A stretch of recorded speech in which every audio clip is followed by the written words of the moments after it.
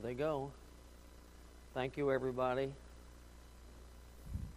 They add to the service, don't they? It's a blessing. I appreciate it. And good evening. Glad you're here tonight. I want to tell you, as I was thinking about tonight, I could not get away from the rapture. And I thought, well, you might have preached on the rapture before, and people might think, well, I know, I heard him on that before.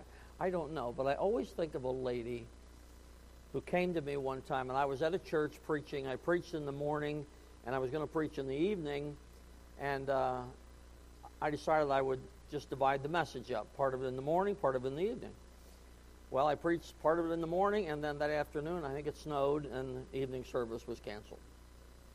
So, at some time later, this lady came to me, and she said, I want to hear you preach the second part of that message. I said, well, maybe I will sometime. And she said, I really want to hear it. She said, I'll tell you the truth, I really can't remember what the first part was about, but I really want to hear the second part. So I figure whatever I preached before, you might not remember anyway. But I want to talk about the rapture. What a wonderful, wonderful hope is ours.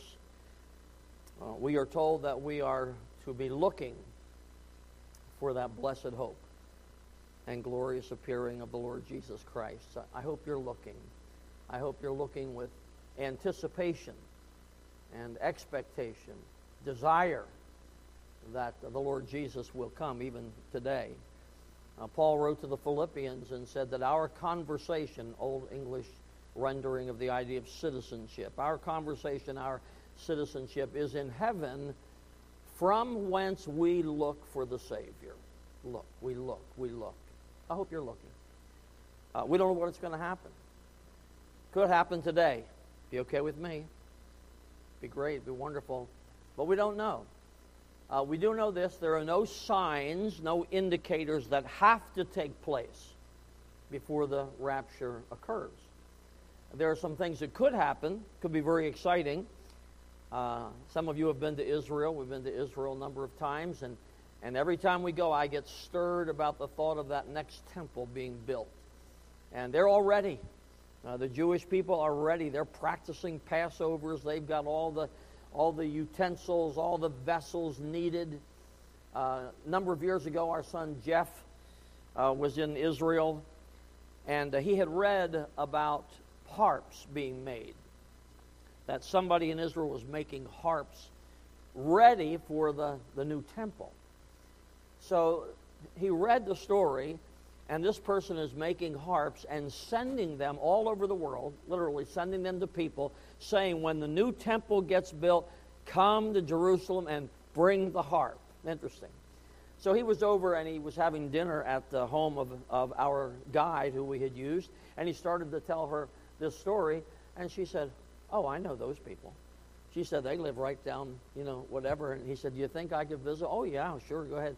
He went down, they told the whole story. I want to tell you, those people believe the temple is going to be built. Now, it might not be built before the rapture. It doesn't have to be, but it could be, which would be extremely exciting. So there are things that could happen before the rapture, but nothing has to happen scripturally. Nothing prophetically has to happen before the Lord Jesus Christ comes back. We believe in the imminent, the any moment return of Christ. So let's pray.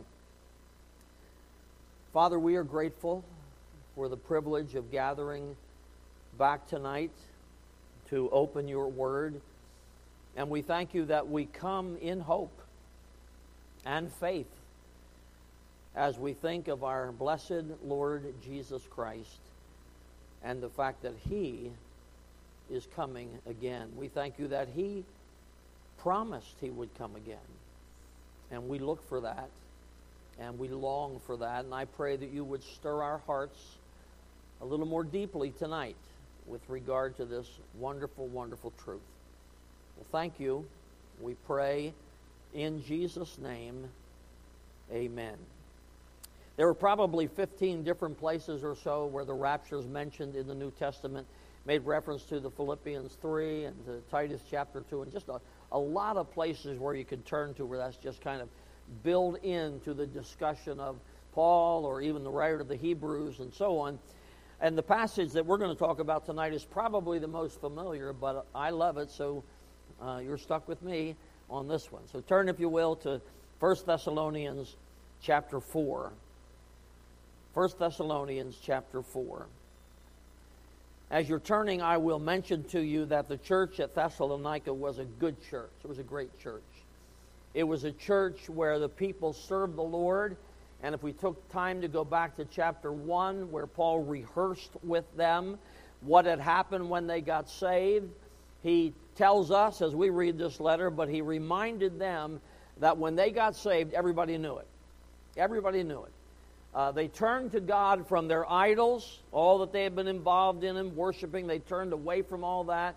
Paul said that they turned to serve God. They turned to serve the Lord. If there's any problem in the church today, among others perhaps, but any problem, people aren't serving. People aren't serving. It's great that we show up. Glad you're here. I'm glad to be here. But you know something? You got to serve. And if you don't have some way of serving, there's nothing you're doing, nothing you're involved in, get involved. Find something to do. Go to Brother Andy, go to Pastor, go to Blaze, go to somebody and say, I want to do something. Serve. Serve. That's exciting to serve. And then he also said that they turned to look for the Lord Jesus Christ. So they were looking, they were waiting for Christ to come back. Well, when I read 1 Thessalonians 4, I wonder what motivated Paul to write this section. And I'll tell you what I believe it is. But he talks about the rapture in chapter 1, and then he says here in chapter 4, verse 13, he said, but I would not have you to be ignorant, brethren, concerning them which are asleep. Now, you know, asleep is the biblical term for the death of the Christian. The Christian who has died is asleep. It's not soul sleep, just body sleep. But he said, I don't want you to be ignorant, brethren, concerning them which are asleep, concerning them which have died. And then he said this, that you sorrow not, even as others which have no hope. And I'll tell you what I think happened. Paul went, preached to them, people got saved, the church got started, and he told them Jesus Christ is coming back. That's why chapter 1 says they were waiting for the Lord Jesus. And then, I believe, some of the folks of that church died. And now they're wondering, seemingly, what about them? We were looking for Christ. He hasn't come yet. What about them who have died? So Paul writes and he says, I don't want you to be ignorant about them. I don't want you to be ignorant. And he goes on and he says this, that you sorrow not, even as others which have no hope. You know, some folks have no hope. I share with you a dear pastor that we know and love. He got saved out of Catholicism, called into the ministry, pastors over in Upper Darby, Pennsylvania. And about 3 weeks ago, his dad, who was a deacon in the Roman Catholic Church, died. And no hope. No hope. And I know it broke that pastor's heart. But last week, his mother died. No hope. You probably know folks who you wished had come to Christ, but they didn't. And they've died. And we sorrow. They sorrow, having no hope. In this room, there are those of us who have loved ones who've passed away, and they're in a place called heaven. And you know what? We're filled with hope. We sorrow, oh boy. We sorrow, but not as those who have no hope. And then he's going to tell us what's going to happen. He tells us the story in very simple terms. Kind of like, well, let me tell you what's going to happen. You're wondering about those who've died, and they're in heaven, they're asleep, they're not here. Let me tell you what's going to happen. And so in very simple terms, there's nothing overly difficult about it, but it sure is exciting. He said in verse 14, "For if we believe that Jesus died and rose again, even so them also which sleep in Jesus will God bring with him." What happens to the Christian who dies? Well, their body is put into the ground. And can I get in trouble? I don't mind getting in trouble. I'll just give you my personal view. Their body ought to be put into the ground. It ought to be put into the ground. And I'm going to leave it at that. I want you to think about it. We shouldn't do something else with that body. But the body is buried. But where's the person go? Well, praise the Lord. Paul made it clear to be absent from the body. And that's what will happen the day you die. If you're a Christian, you will all of a sudden be absent from the body. But you will also seemingly immediately be present with the Lord. So right now there's a whole bunch of people who are in heaven. They don't have a body, but they're alive. They know what they're doing. They're able to communicate. They're able to receive information. And there they are in the presence of God and with one another. Well, here's what Paul says about them. He said, if we believe that Jesus died and rose again, even so them also which sleep in Jesus will God bring with him. So when the rapture is ready to take place and the Lord Jesus leaves heaven, he is bringing a mass of people with him. A mass of people. We'll talk more about exactly who they are and who they are not in a moment. But when he comes, they're coming with him. You know people, they're coming with him. He said in verse 15, "For this we say unto you by the word of the Lord." It's not Paul's philosophy.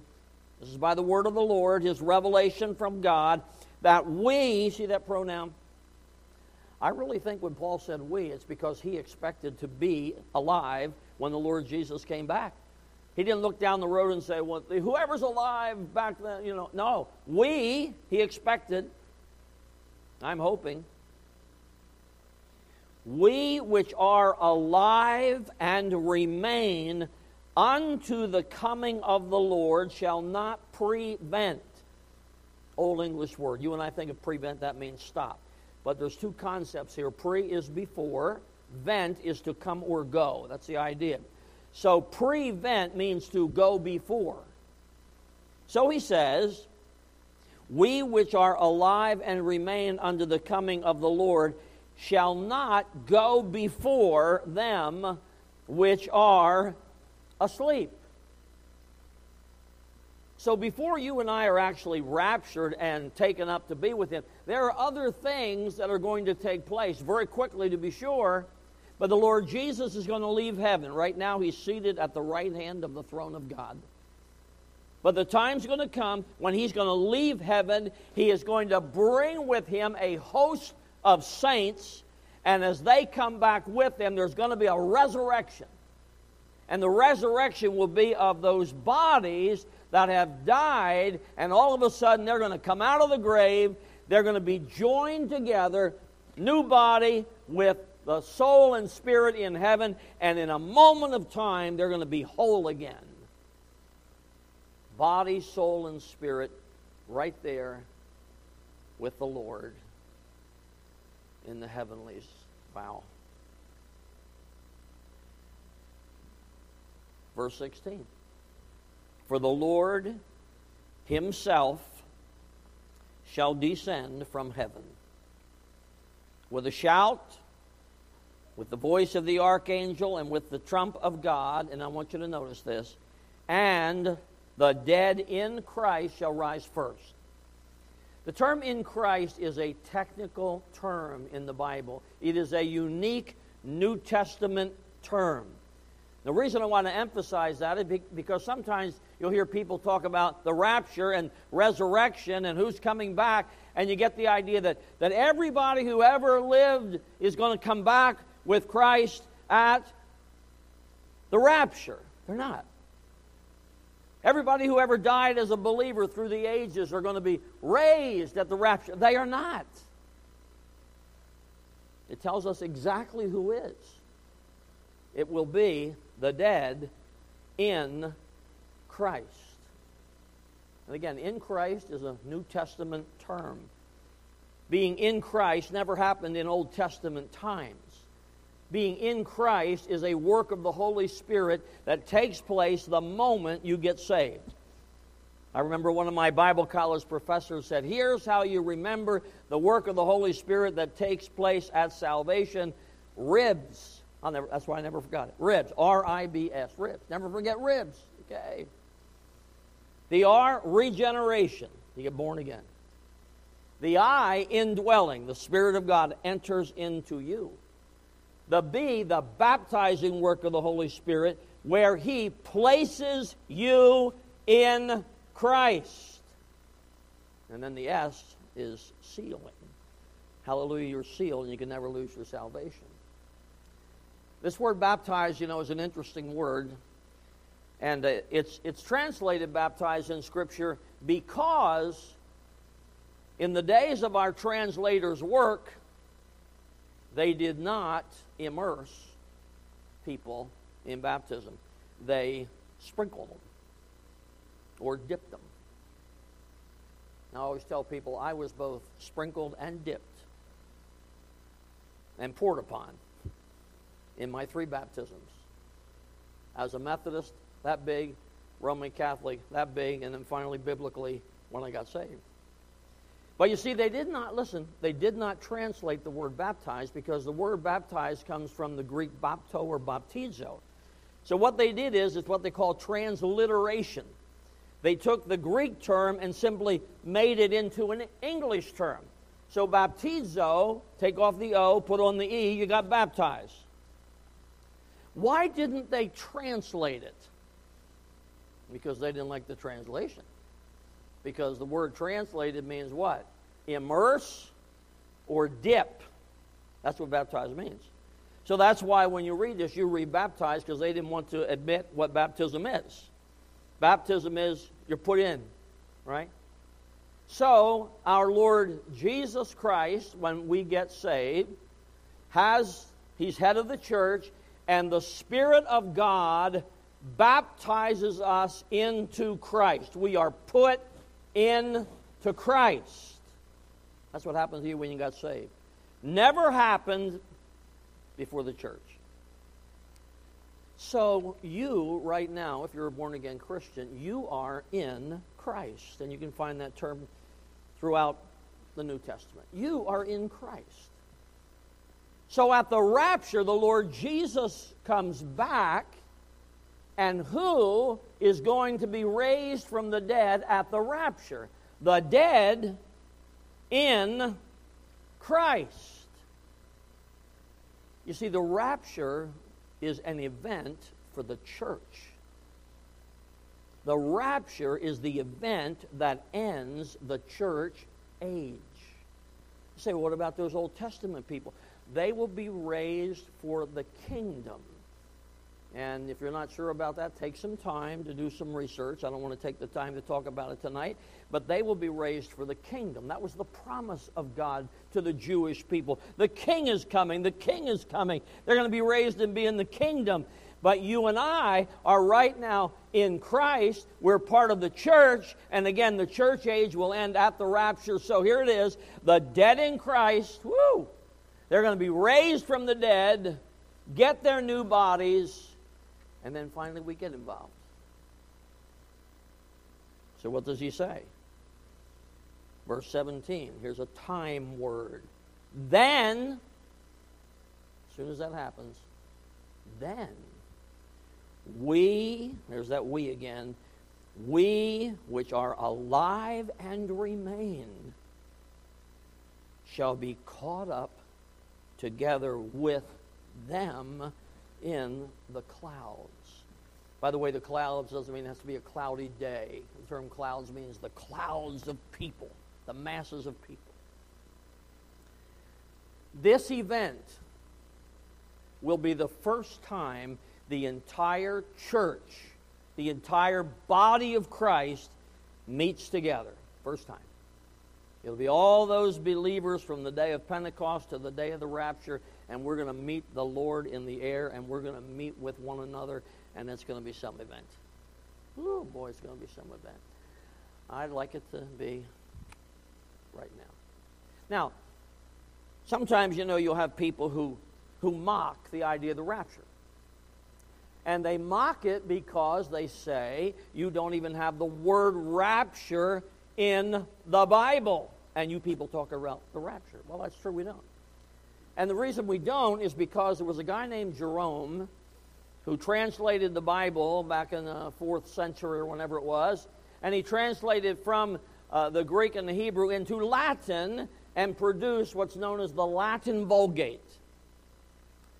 Well, there was a term in Latin, has various forms. If you conjugate, it's one way. If you decline the noun, it's another way. But various forms. But the term is rapios. Rapios.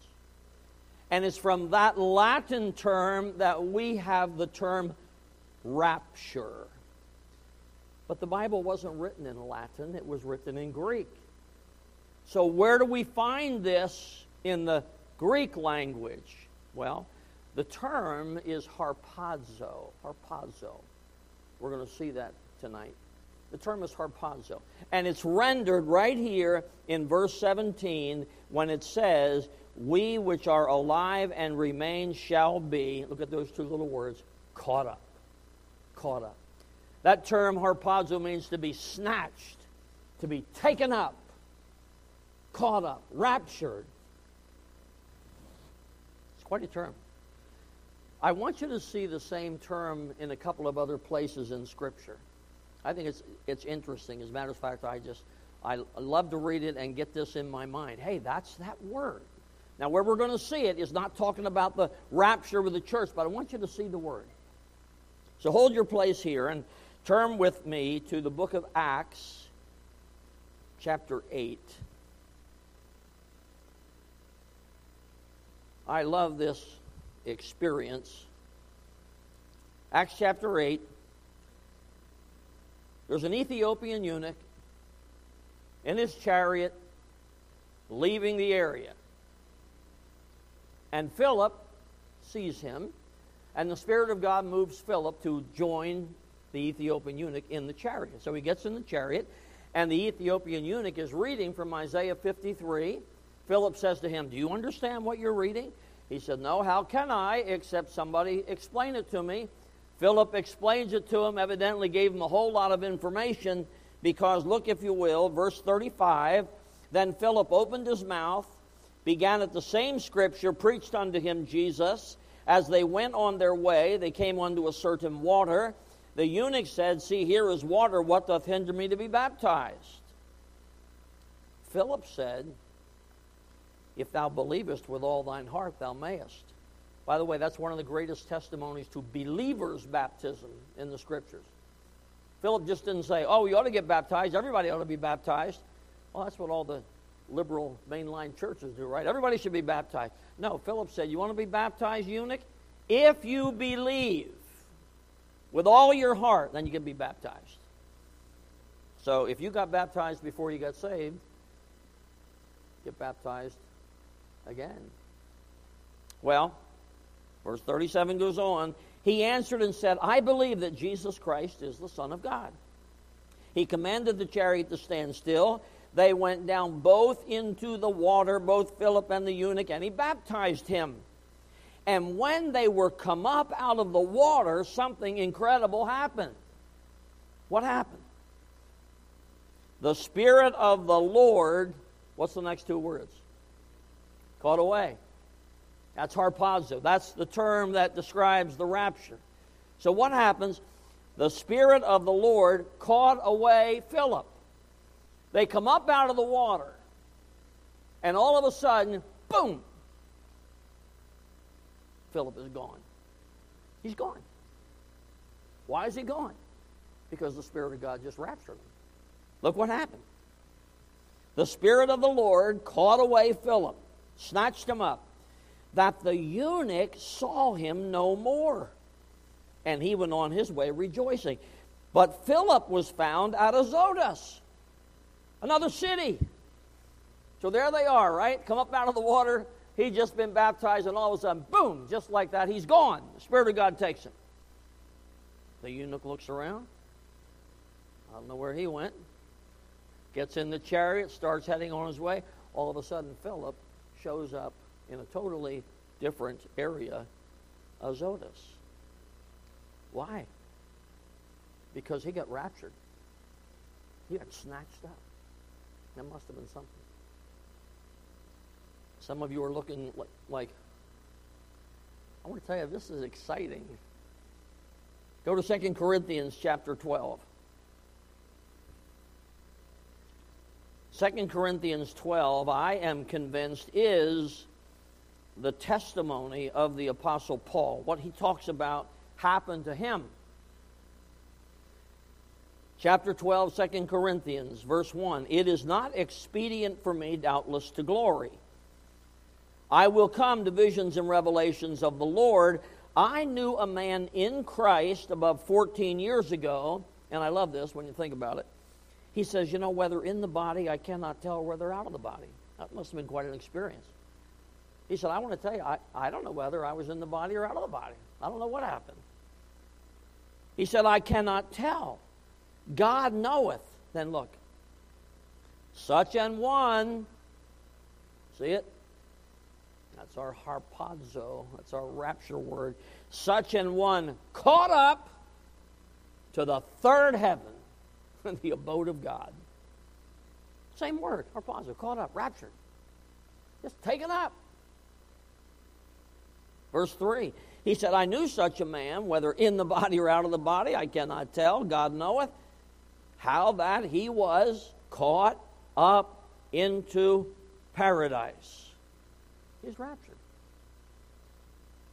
People say, well, you can't even find the word rapture in the Bible. No, you can't find the word rapture in the Bible, but you can find the rapture in the Bible. You can find this caught up experience. And what Philip experienced only got him over to the next town. What Paul experienced got him to the third heaven. Someday you're going to experience it if you're a born-again Christian. Someday the Lord Jesus is coming back, and you are going to be snatched up. And Paul described it as being in a moment. No time to get ready. Get ready, here he comes. Nope, gone. In the twinkling of an eye. I know if I've ever talked about the rapture here, I've talked about the twinkling of an eye. General Electric tried to figure out how long it takes an eye to twinkle. And what they came up with is 1/100,000th of a second. Now, some of you don't have twinkling eyes, so it probably takes you 2 seconds to twinkle. But some of you may be quicker. But that's how quick the rapture is going to take place. It's going to be quite an event, isn't it? The rapture. Well, verse 17, then we which are alive and remain shall be caught up together with them in the clouds. Again, the clouds means the masses of people to meet the Lord in the air. The Lord we have never met yet. We'll meet him in the air, and so shall we ever be with the Lord. So he says in verse 18, wherefore comfort one another with these words. You know what the comfort was all about?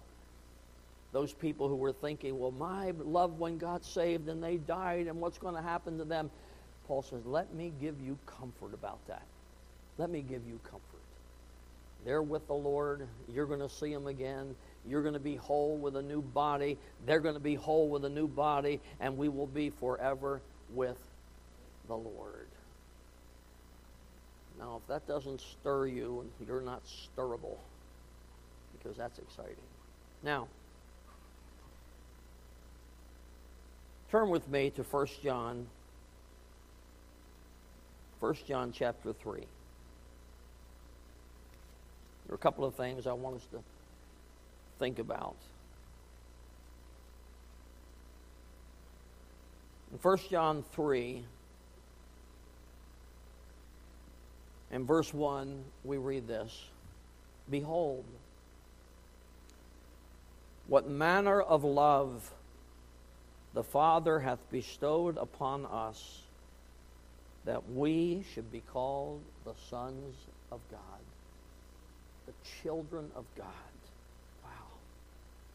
Therefore, the world knoweth us not, because it knew him not. Beloved, now are we the sons of God, and it doth not yet appear what we shall be, but we know that when he shall appear, we shall be like him. For we shall see him as he is. And then he said this, and every man, every person that hath this hope in him purifieth himself, even as he is pure. The church doesn't seem to live with the same conviction to be pure, to be separate from the world, to be separate from sin. Doesn't seem to have that same conviction as it once had. The church is becoming more worldly. And while that's happening, there is quite a segment of the professing church that is calling into question the rapture as the Scriptures describe it. But John says, you show me the person that has this hope in Christ. They believe it. They believe he could come at any moment. And he said, and I'll show you someone who will purify himself. Because he wants to be clean. He wants to be right. He wants to be ready should the Lord Jesus come in the next moment. And if you and I go out and live more and more like the world, we choose worldly ways, it is a testimony that we have not faced the reality of this blessed hope that he could come at any time. And then I want to give you this thought as we close. What if he came right now? Who do you know, relative, friend, neighbor, co-worker, who is not saved? Who do you know? What would happen to them if the Lord Jesus came now? In that moment of time when the Lord Jesus comes and the rapture takes place, there will no longer be a single Christian on the face of the earth. Every Christian will be gone. There will be no testimony for Christ. There will be no one to go to them then and tell them they need to get saved. Multitudes will be left without any answers. And how quickly the world will fall into the greater turmoil of the tribulation period, we do not know. But it'll happen rather quickly. And the world is going to collapse. All morality is almost gone now. Hatred is on the rise incredibly now. And imagine a world without a single testimony for Christ. And I would challenge us tonight, if you've got that relative, that friend, that neighbor, that coworker, you have to do something to get the gospel to them. You have to do something. Whether it will be speaking to them personally, giving them something as we offered this morning, inviting them to church to sit under the gospel, starting a Bible study. I don't know. But I know this, the reason we are here is to be a testimony for Christ. The Lord Jesus speaks in the Gospel of John, and it's recorded for us where he very clearly lets us know through his prayer to the Heavenly Father in chapter 17, as well as his other words to his disciples, that as a born-again Christian, you and I are in this world, but we are not of it. We are not of it. And the more we stand for Christ, the more the world will acknowledge that we are not of it, and their hatred will grow. But then the Lord Jesus in his prayer said to the Father, as you have sent me into the world, I have sent them into the world. And I want you to know, when all is said and done, that's the only reason we're here.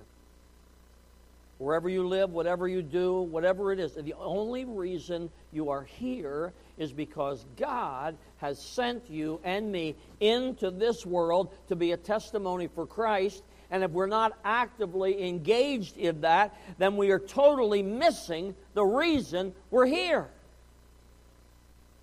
It's not about jobs, it's not about career. It's about people who are lost. And so I encourage you to think seriously, what am I going to do to reach that person who is lost? What am I going to do? I challenge you to commit to the Lord that sometime over the next, whatever it may be for you, the next week, the next 2 weeks, the next month, somehow you are going to make the contact to begin to reach that person. They're lost.